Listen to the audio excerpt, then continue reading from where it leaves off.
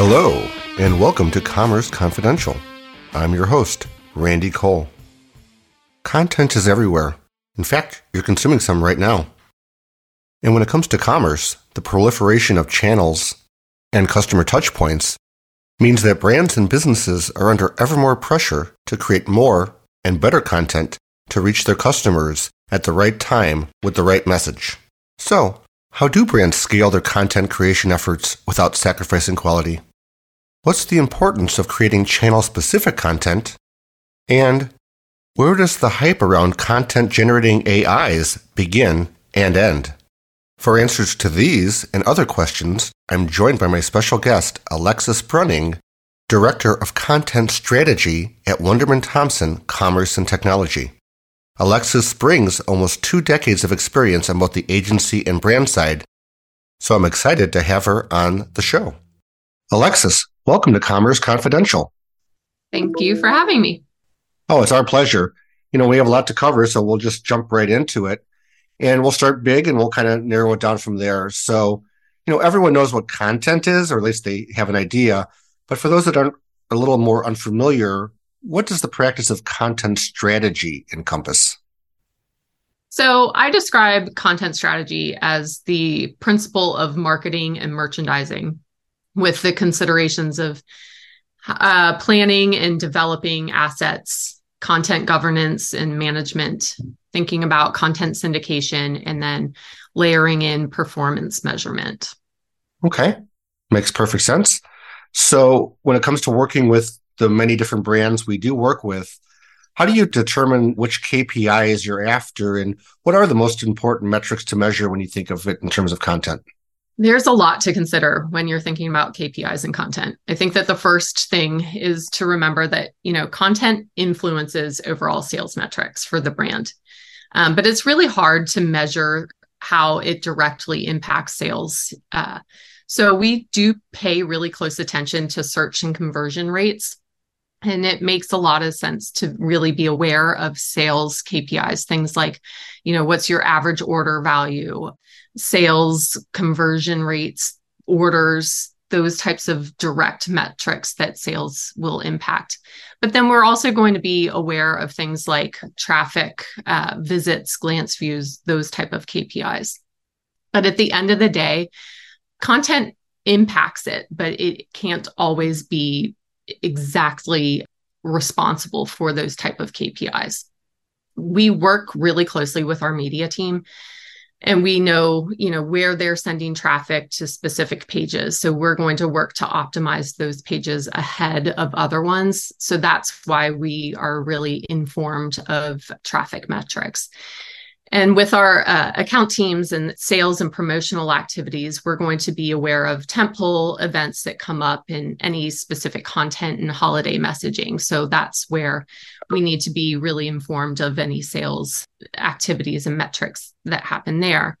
And then with supply chain, our operations team has a really good line of sight and knows when, stock things are happening. If items are coming in and out of stock, we are going to optimize content for in-stock items over things that are running out of stock so that we can prioritize content accordingly there. Some other things that we are measuring with KPIs is really sentiment. It's not something that you can just set and forget when you're considering sentiment. We monitor ratings and reviews all the time. We understand, how products and brands are understood by consumers.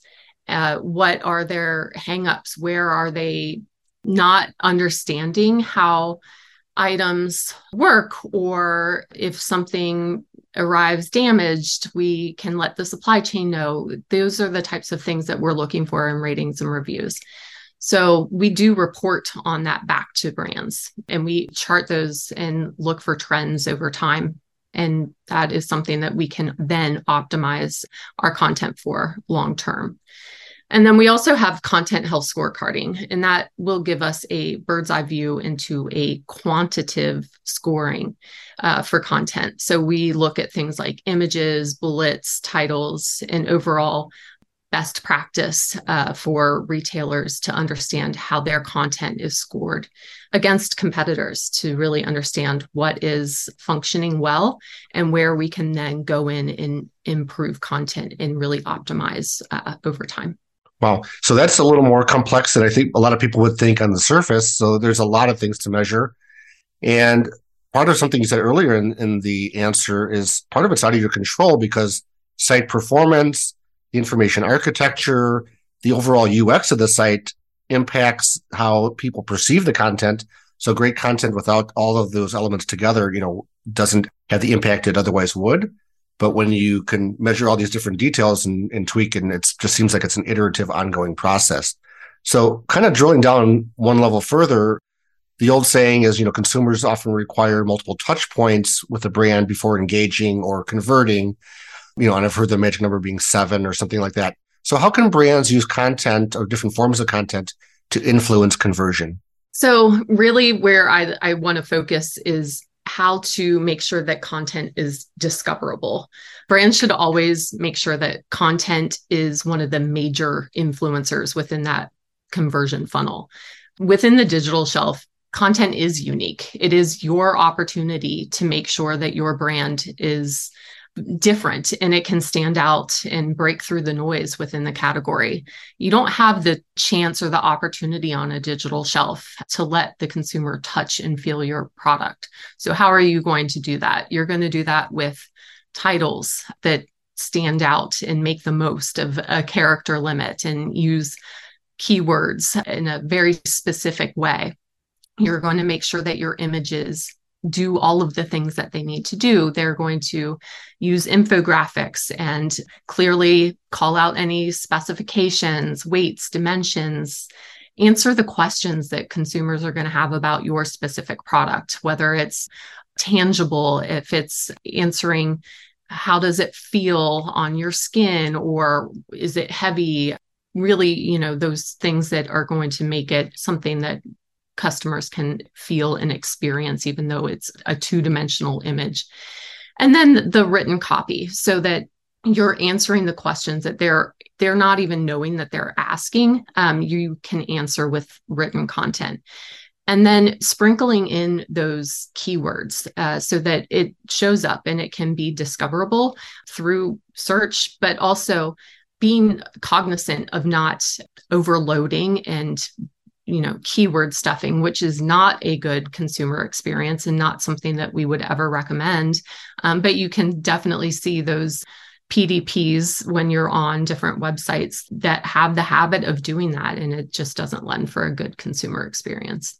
Absolutely. So at the end of the day, it's using content to, eliminate barriers to purchase and driving that consumer one step closer to, hitting the buy button, or at least investigating to find out more about the brand and engaging later.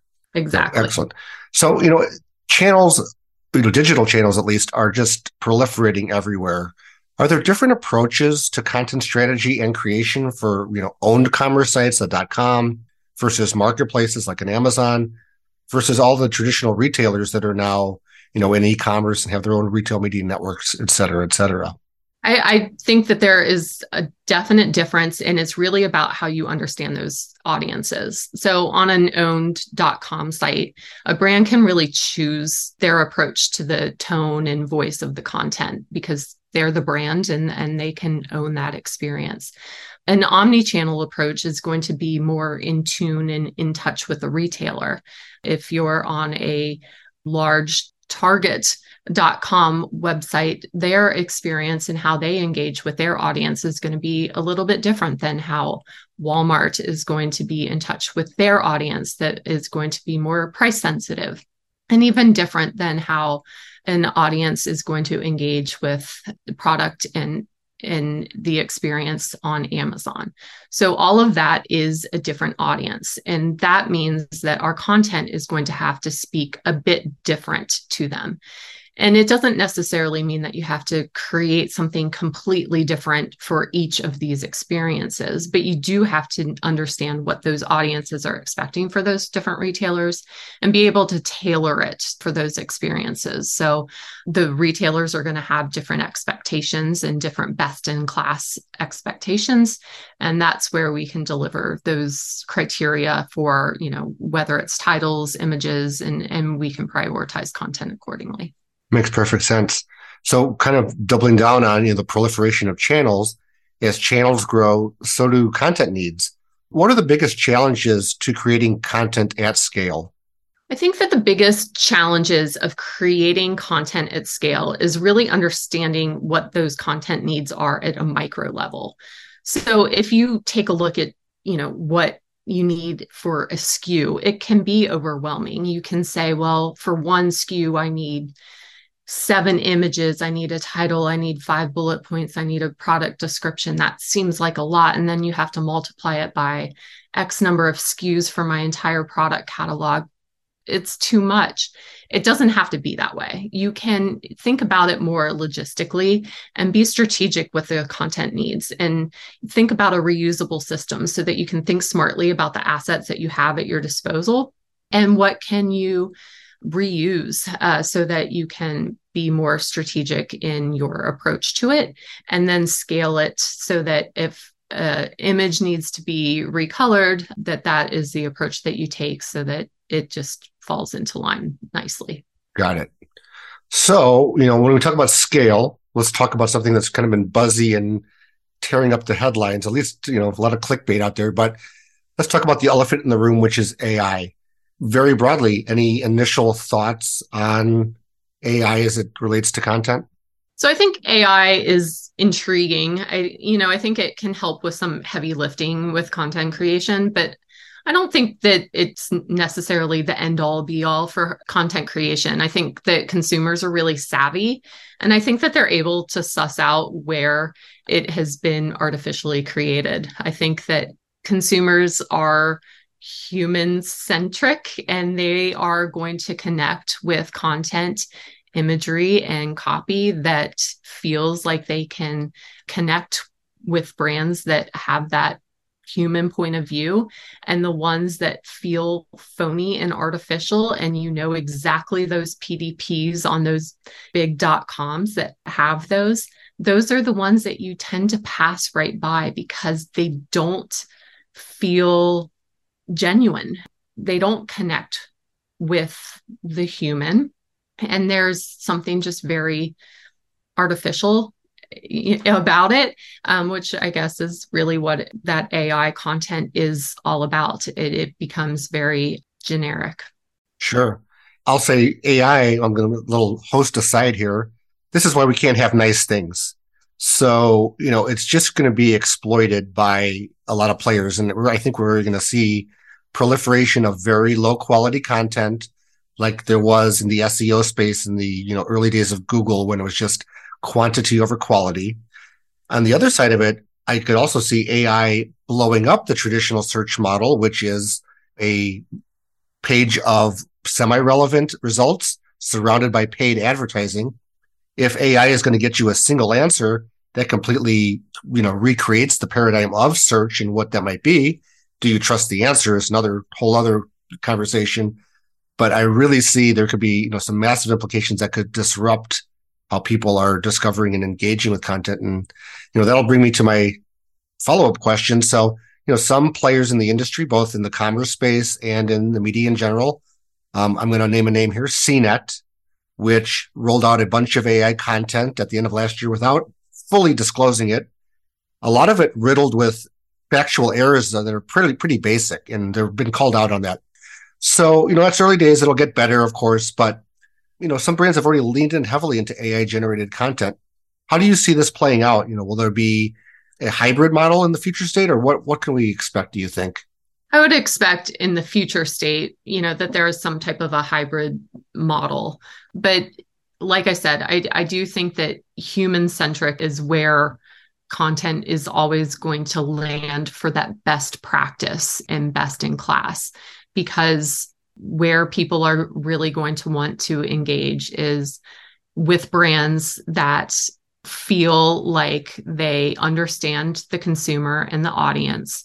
If they are answering the questions before the consumer has even asked them, if they have really snappy images that feel very creative and engaging and can connect with the audience, then that's exactly where it's going to be.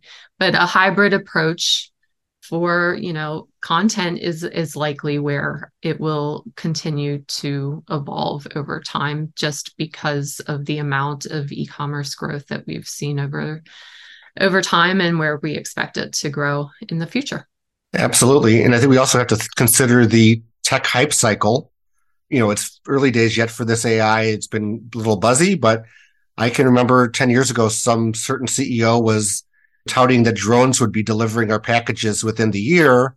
And that was 2013, and it's still beta here and there.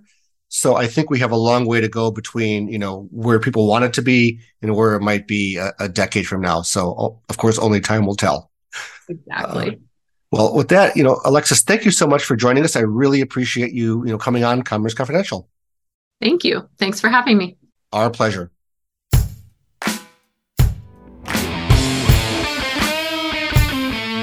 That brings us to the end of another episode of Commerce Confidential. Thank you so much for listening. Please take a moment to like and subscribe to the podcast. Your clicks are free, but to us, they're priceless. Commerce Confidential is a Wunderman Thompson Commerce and Technology production. Production support by Fiona Jessup. Editorial support, Betsy Stewart. Original music by Adam Lee Murphy. Thanks, Adam. And I'm still your host, Randy Cole. We hope to intersect with you soon on the next episode of Commerce Confidential. And in the meantime,